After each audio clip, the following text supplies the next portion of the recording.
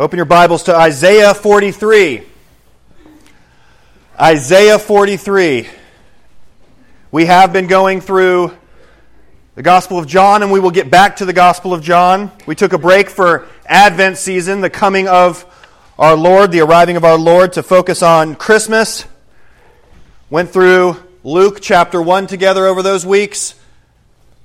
And then Christmas Eve, for those of you who were able to be here, we read through the Christmas story together. And now we have this last Sunday before the new year. And as I prayed to the Lord, and I said, should we jump right back into Luke? And the Lord said, not quite yet. We need to spend some time talking about what's in, apparently, Isaiah 43. So the first thing, as you've opened your Bibles, that I want to do, if you are willing to do this with me, is with the holiday season and everything that's gone on, let's just take a breath. I mean, just a big, if you're willing and able, fill your lungs with a big... Sorry, Coach. Good try. Many of you know we've been overseas for a lot of years, and this is our second Christmas back, and I cannot believe how busy it is. This time of year is so unbelievably busy, and the stress level, at least it seems, for so many of us, is pretty high. And it's a time of year to be rejoicing in the one who comes to take our burdens away. Maybe that wasn't the case for you, but everywhere it seemed, at least in our lives, and that I looked, it was just a crazy time. And it's fun, and you spend time with family, and we do things as a church family. But going into the new year, what I'm hoping for today, what I'm asking for God to do today, is I want Him to show you, to show us His love that He has for His chosen people. Okay? So we're talking about, obviously this is Isaiah, we're talking Old Testament here, and we're talking about Israel. You heard that during the reading time. Israel, Jacob, what's going on? How's that really going to even apply to us? Well, remember, God's chosen people, the people of Israel. If you are a believer in Christ now, you are also part of God's chosen people. So these truths that are here are certainly for the people of Israel, but again, Paul actually tells us that all who are of Israel actually aren't true Israel. It's those who have faith like Abraham are those who are true Israel. So they had faith. Abraham had faith in the coming Messiah, in the Lord, what had been revealed to them. We have faith in Christ. And so I think that these things will apply to us, because it's also important to remember that if God doesn't hold His word to the things that He said in the past, then He wouldn't hold it to the things in the future. We don't have to trust Him. We should all go eat right now, and we shouldn't even be here. But the thing is, He always does what He says. He always keeps His promises. And thus we can trust when He tells us things. So real quick, I need to give a brief history lesson to set your context for you today. Adam and Eve, you know that they eat from the tree, they fall, separated from God, sin enters the world, death, they have children, Cain kills Abel, things are getting out of control a bit, get to the time of Noah, God says, all right, we're going to hit the reset button on this thing, wipes out everybody but Noah and his kin. From there, we see that He ends up calling Abraham. He makes promises to Abraham. He says, I'm going to bless you. From all the nations are going to follow me because of you. I'm going to bless you. Abraham's old. He doesn't have any kids. He says, don't worry, I'll take care of that. And we see Isaac come along. We see Jacob, and the same promises that are for Abraham, are for Isaac, are for Jacob. We see Jacob wrestles with God, and we see Jacob's name gets changed to Israel. We see that he has a whole bunch of kids. And because God is sovereign and working, He takes all the Israelites to Egypt. For 400 years they're there. Then He raises up someone named Moses, who takes them out, leads them out of Israel, or out of Egypt. Ultimately the Lord's doing that, but He takes Moses, He leads them out. They wander around for a while. They don't obey God completely, so they got to wander around. Then Joshua comes and they enter the promised land, and it could be great. They would have fully listened to God, but they didn't, and they didn't get rid of the people they were supposed to. They didn't fully take possession of that. So then judges were raised up to help rule. But then Israel says, we need a king. And God says, no, I'm your king. No, but we need a king. So we see Saul enter the picture briefly. David. Then David's son. Solomon. Good, you're paying attention. United kingdom under those kings. But then, as they did not train up their children as the way they should have, the kingdom splits. You have the northern and the southern kingdom. 10 of the tribes to the north, 2 to the south. The northern kingdom ends up falling because they disobeyed God to the Assyrians, 722. Then the southern kingdom eventually falls as well to the Babylonians. Why are we getting all that? Because we need to know when Isaiah is writing. Isaiah is writing a little bit around the time after the fall of the first kingdom, the northern kingdom, but before the southern kingdom falls. That's your context. Okay? Tracking so far? We got a lot to cover today. Let's jump into this.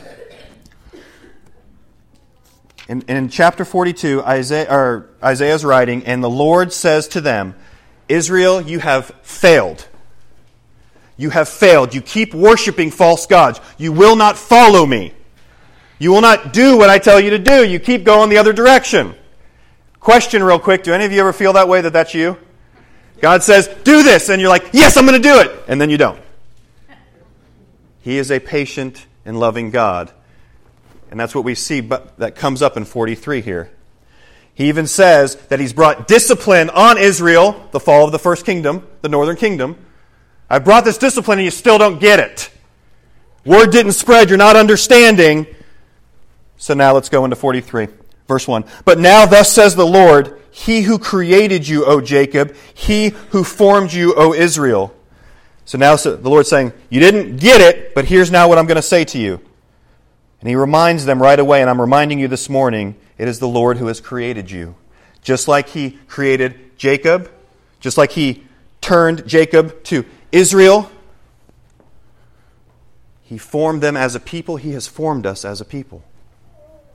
He's reminding them and reminding us who He is, what He's done. And He says, fear not, even though you don't follow, even though you guys sometimes don't get it. Fear not, for I have redeemed you. I have called you by name, and you are mine. The Creator of the universe, the one that we sin against, says, I have called you by name, and you are mine. If you are in Christ, you're this new creation. And what's interesting is in 1 Corinthians 6, Paul's talking about the Holy Spirit living inside of us in the temple of the Holy Spirit. And what he talks about is he says, ultimately he's saying, you know what? You're not your own. If you have the Holy Spirit living inside of you, you're not your own. Your life is not yours to do with whatever you please. You've been bought with a price. The precious blood of Christ. And so, unfortunately, in all cultures, but especially this one, it's your life. Do what you want with it. You've been bought by the precious blood of Christ. You are God's. You have been created for Him. You're created for Him. You are His. So when you make decisions about what you're going to do with your life, if it's not related to, hey, Dad, what do you want from me? What should I be doing with my life? The decisions you make each day in your life, the jobs you have, the places you move, the stuff that you're doing. Ultimately, it's, Dad, is this good? And if it's not, then you're missing the point. You are not created for yourself. You've been created for God, to worship Him, to give Him glory, to rejoice in Him. But He says, fear not. I have redeemed you. We talked about this on Wednesday night. Redeemed you from sin, from death, from the consequences of sin, from shame, from guilt. I've redeemed you from all of that. Why would He do that? Because He loves you. Because He's a merciful God. because he knows, let me redeem you from everything so you can enjoy me forever, he says. Because what I'm offering to you, God says you can't get it anywhere else. What I've got, nothing compares. And the problem is we have trouble believing that sometimes. Fear not, I have redeemed you. I have called you by name. Don't think for a moment that God doesn't know you personally. I want you to see the personal love of God here. He knows you by name. He knows the amount of hairs on your head. He has created you for himself. And when we're walking in that, when we're praising him, when we're worshiping him, when we're in communion with him, when we're enjoying him, then you are doing what you've been made to do. When you're not, guess what? Life is bad. Now, I'm not talking about your circumstances around you. I'm talking about this stuff in here. Peace, joy, purpose. If you've been created for a purpose and you're not being used for that purpose, guess what? It doesn't go well. Listen to what he says, verse 2. This love, you're mine. When you pass through the waters, I will be with you. And through the rivers, they shall not overwhelm you. Notice he doesn't say that the waters aren't going to necessarily be there. There aren't going to be rivers. He says, when you do it, I'll be with you. They will not overwhelm you. When I just set the context of the passage, that should remind you of when they left Egypt. The parting of the Red Sea, passing through, God was with them. Doesn't mean the waters weren't right there. They didn't overwhelm them because God was with them. Listen, when you walk through the fire, does that mean the fire is going to be gone? No. When you walk through the fire, you shall not be burned. The flame shall not consume you. It doesn't mean the fire won't be there. It means it will not overtake you because your God is with you, because he's created you for himself. He loves you. For I am the Lord your God, the Holy One of Israel, and look, your Savior. He'll later explain that there's no other Savior but him. But why is it that we constantly try to go to other things as a Savior to deliver us from what we're dealing with? He is all you need. Do you understand that? You can be fulfilled in God, in Christ. You don't need, I'm going to need this. I'm going to need to go see this person and talk and get their opinion because I'm really not sure. If God knows what I really need, can I trust him? I'm not sure. Anything you need, he will provide for you. Anything you need, he will provide for you. And guess what? If you don't have it, guess what? You don't need it. If you don't have it, you don't need it. He's a good dad who loves you.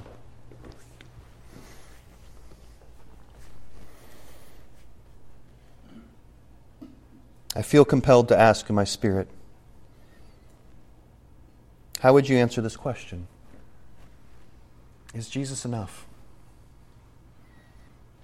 Is Jesus enough for you? Because if he's not, then you don't get it. If he's not enough, then you're missing the point. He's enough. We don't need anything else. If we have him, you have everything.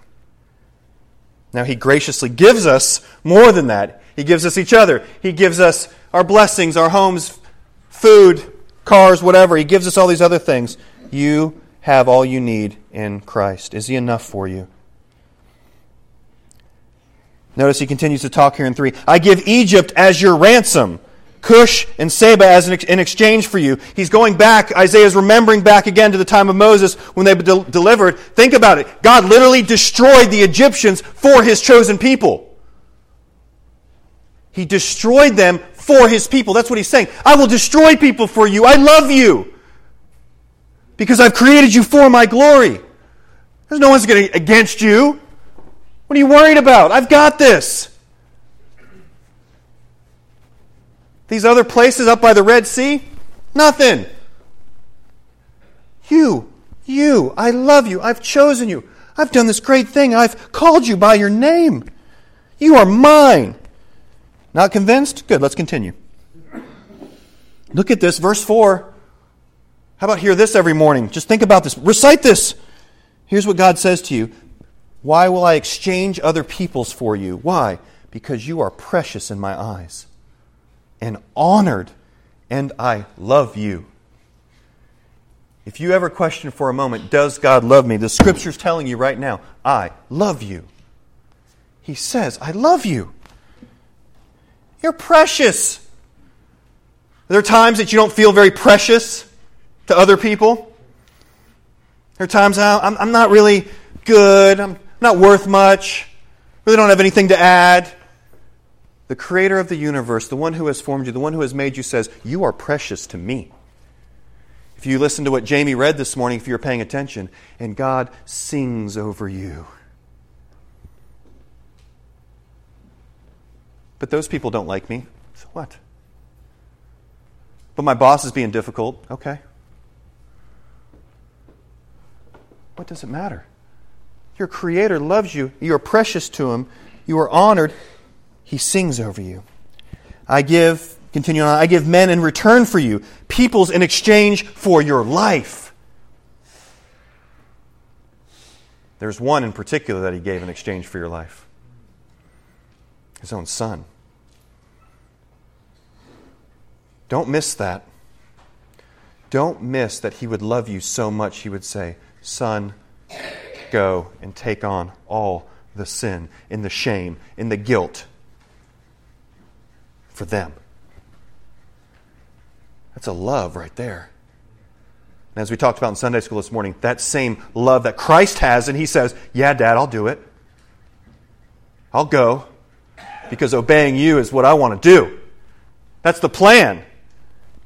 And so He comes and He does it. And then He says, hey, this way that I've loved you, love one another that way. Mind-blowing. Let's continue. Again, going with this idea, fear not. Don't be fearful. Don't be fearful of what's coming in 2019 or the things that are happening right now. For some reason, it seems this time of the year is not only busy, there's just a lot of hard stuff. Fear not, for what? What's it say? Tell me. It doesn't mean you're going to get out of these situations. He's saying, don't worry, I'm with you. I'm with you. And look, I love this. I will bring your offspring from the east, and from the west I will gather you. I will say to the north, give up, and to the south, do not withhold. Bring my sons from afar, my daughters from the end of the earth. Guess what? The promises He made to Abraham, Isaac, and Jacob, that He's going to gather all tribes, tongues, and nations are going to come and worship Him. He's saying, don't worry. They're all coming. I'm going to bring them all. I'm going to gather them all in. They're going to hear the message. They're going to respond in faith. It's going to be wonderful. And then we see at the end of the Scriptures, we see in Revelation, what? A multitude of every tribe, tongue, and nation. Things He's saying hundreds of years ago, thousands of years ago from us, we know are one day going to come true. And we're starting to see it as people are coming to faith from every tribe, tongue, and nation. He's got a plan. Don't think for a second there's not a plan. And some of you who are planners are like, hallelujah, thank you, Jesus, I'm glad there's a plan. Those of us who aren't really big on plans are like, really? A plan? Cool. There's a plan. He's got you. He's got this. It's okay. He loves you. He's redeemed you.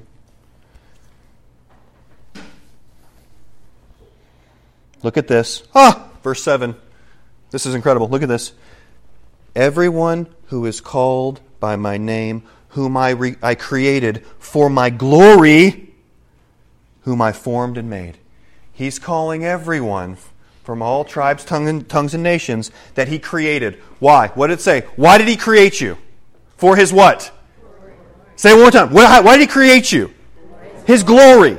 Like, yeah, it's for your good, certainly, for you to worship Him, enjoy Him forever. No doubt. Don't miss that. But don't miss this. He's saying here, I've created you for my glory.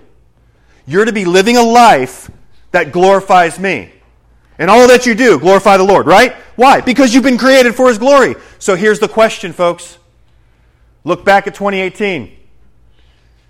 How much in there was for His glory? As we're thinking forward, and we're going to move forward individually, as a church, we're thinking forward. What am I doing? What am I thinking? What am I planning that's for His glory? Or is it for your own glory? Sometimes I feel like, especially a struggle of mine, is not to put things in compartments. Oh, I do a lot of things for His glory. Sunday morning, Wednesday night, I come. That's what I'm focused on, His glory. And then step out. All right, let's get back to life now. We've got this, we've got that, we've got this. That doesn't mean life stops. What I'm saying is everything we're doing should be glorifying the Lord. That's what you're created for. So if you're not glorifying the Lord with your life, if you're not even asking the question, does this bring you glory? Do you want me doing this, Dad? Then my encouragement would be for 2019, let's change. Let's change this. Let's do something a little bit different. Let's not do the same thing over and over again. Let's ask Him, what do you have for me? This life is nothing but a vapor, Lord. I want to serve you. I know what you've created me for. It's for your glory. What is that to look like in my life personally? It's to be a part of a body of believers. Somewhere, if it's not here, then be faithful to a body of believers. That's easy. That's something all of us can do. Okay?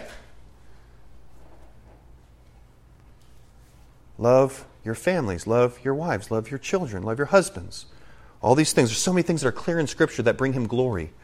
One of the greatest ways we bring glory, again, going back to Sunday school this morning, was when we love one another. That brings Him glory. When we pray to Him. The youth were studying a little bit of that this morning, prayer. When we cry out to Him and say, Dad, I don't know what to do. What should I do? We're glorifying Him. We're saying, you know what's best. That gives Him glory. But when we say, prayer, I'll get to it at some point. I got this. No. That's not giving Him glory. The ways He's blessed us, the gifts, the talents you have, are you using it for His glory or just for your own good? What's interesting is, as we do it unto the Lord, as we glorify Him, as we function this way, as we love one another, as we do all these things, great joy comes. Great peace, great purpose comes when we do these things. Everyone who's called by my name, who I created for my glory, whom I formed and made. And He says, now, bring out the people who are blind, yet have eyes, who are deaf, yet they have ears. All the nations gather together, and the peoples assemble. Who among them can declare this and show us the former things? Let them bring their witnesses to prove them right, and let them hear and say it is true. You know what God is saying? Let all the nations come. Everybody come, and you tell me that I'm wrong. Ultimately, that's what the Lord's saying. Tell me I'm wrong.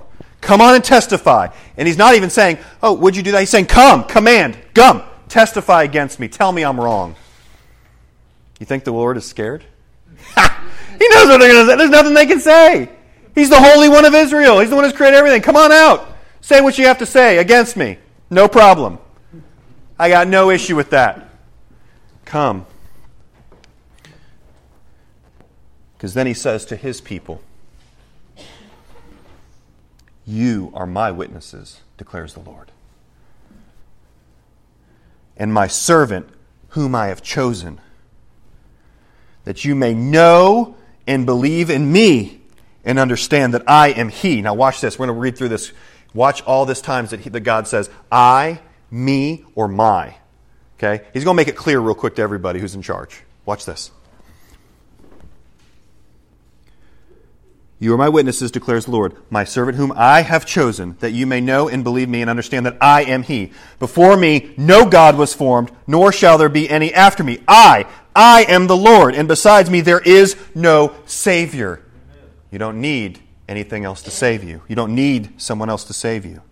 I declared and saved and proclaimed when there was no strange God among you. And you are my witnesses, declares the Lord, and I am God. Also henceforth, I am He. There is no one who can deliver from my hand. I work, and who can turn it back? You hear what He's saying there? When I work, no one goes against me. There's a lie out there right now that you'll hear this phrasing sometimes. Well, the biggest threat to Christianity is fill in the blank. Or the biggest threat today to the church is this. There's no threat to the church. You know what Jesus says about His church and how He's going to build it? You know He says that can't stand against it? Someone help me out. Does anyone know? The gates of hell cannot stand against it. He's sovereign. He does what He pleases. Who can turn against Him? No. There's no, oh gosh, God's not up there. What's going to happen? It's going to overcome my church? No. Don't buy into that. He is the sovereign Lord. And He is building His church. And He is working in great ways inside all of us. Almost finished here. Thus says the Lord, again, your Redeemer, the Holy One of Israel. For your sake I send to Babylon. Now this is interesting. This hasn't happened yet. Some of you remember when we went through Habakkuk, we talked about how he came and was prophesying about these evil people who were going to come and destroy. Yeah, this is probably maybe 100, 150 years before that. That's why a lot of scholars don't like this book. They're like, this had to be written after that time. There's no way they could have this information. It's why he's a prophet. It's kind of the point. Anyway, for your sake I send to Babylon and bring them down as fugitives, even the Chaldeans and the ships in which they rejoice. He says, I'm going to bring them down. He's talking about the fall of Judah. I am the Lord, your Holy One, the Creator, Israel, your King. He says, I'm going to bring them down, and I'm going to destroy them too. I'm going to use them, and then I'm going to destroy them, like we saw with Habakkuk. Thus says the Lord, who makes a way in the sea, a path in the mighty waters, who brings forth chariot and horse, army and warrior. They lie down, they cannot rise, they are extinguished, quenched like a wick. That's his enemies. Gone. Now here's the, listen. Remember not the former things, nor consider the things of old. Behold, I'm doing a new thing. Now it springs forth. Do you not perceive it? I will make a way in the wilderness and rivers in the desert. You ever been in the wilderness? You don't know where to go. It's so thick. You have no idea. You know what he says? I'm going to show you the way. In the desert, nothing. Here's rivers. He's going to take care of you. Here's what I want you to think about as we're finishing up. Yes, you can look back at 2018 and say, there were some things I'm not proud of, some things that weren't great. Rejoice in the things that were. But here, it's time to put those things behind us, and let's move forward to 2019 with the paths that He has. In the desert, let's follow Him. In the thick forest, let's look for His path. Let's be faithful starting now in all things that we can. Don't beat yourself up about things in the past. Realize He's a gracious God who loves you, who's called you, who sings over you. He's made you for His glory. Say, not only 2018, I don't know if I've ever been living for His glory. That's okay. His mercies are new. He's saying, do it now. Let's do that together. He says, the wild beasts will honor me, and the jackals and the ostriches, for I give water in the wilderness, rivers in the desert, to give drink to my chosen people. Here we go, last verse. The people whom I formed for myself, that they might declare my praise.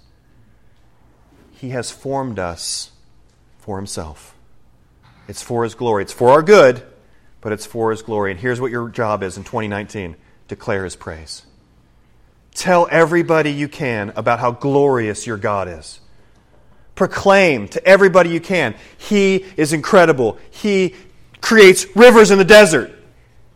He restores your soul. He redeems you. On the back of your notes, you'll see, as we apply this, you'll see a slot, spiritual goals for 2019. I want to encourage you to actually pray over this, and let's make some changes together. If you've never read through the Bible in a year, let's do it. I'll do it with you. We can read together through the Word of God. Maybe prayer. I've never really been a big prayer. Commit to something. Be specific and have other people help you with it. Say, hey, just so you know, I want to pray every day at 3 o'clock. Will you ask me? And then her job is to ask you, how did praying go today? Let's help each other do this. Whatever God would put on your heart for you in 2019, it doesn't have to be 3 things. It could be 10 things. It could be 1 thing. Whatever it is, do that, and let's do that together. He's doing something new in our lives, in our church. He's done great things in the past, but He's doing more things and new things. Let's rejoice in that. Let's pray together. Father, we thank You for the fact that when we were not a people, You have made us a people. Lord, that you have redeemed us. Through Jesus' death on the cross, his sacrificial death, and after 3 days he rose for our justification. And it's because of that we can have this relationship with you, Lord, and we can actually, truly be called yours because Jesus has paid that and made that way for us. Lord, I pray for my brothers and sisters who are in here. I pray that you would encourage them, Lord. I pray that they would just bask in the fact that you have created them for your glory, that you have loved them, that you call them by name, that you sing over them, that you rejoice in them. Lord, I pray that they would feel that and see that today in a new way. And the response from that would be that they want to love and proclaim your goodness to everybody, and they want to spend time with you in your word and truly hear from you, and they want to talk with you in prayer, and they want to sit still in silence and solitude. They want to fast from objects or food so they can know what it's like to crave you more and more. I thank you for our family here that we can do this together. Help us to do this together. And Lord, for those who may be in here who say, I've never lived for God's glory. I don't even know what it means to follow Jesus. I'm just so confused. Lord, I pray that you would make it clear to them and they would respond in faith today and become a believer and be saved from the wrath to come. Lord, we love you. Show us how to respond, Lord. In Jesus' name, amen.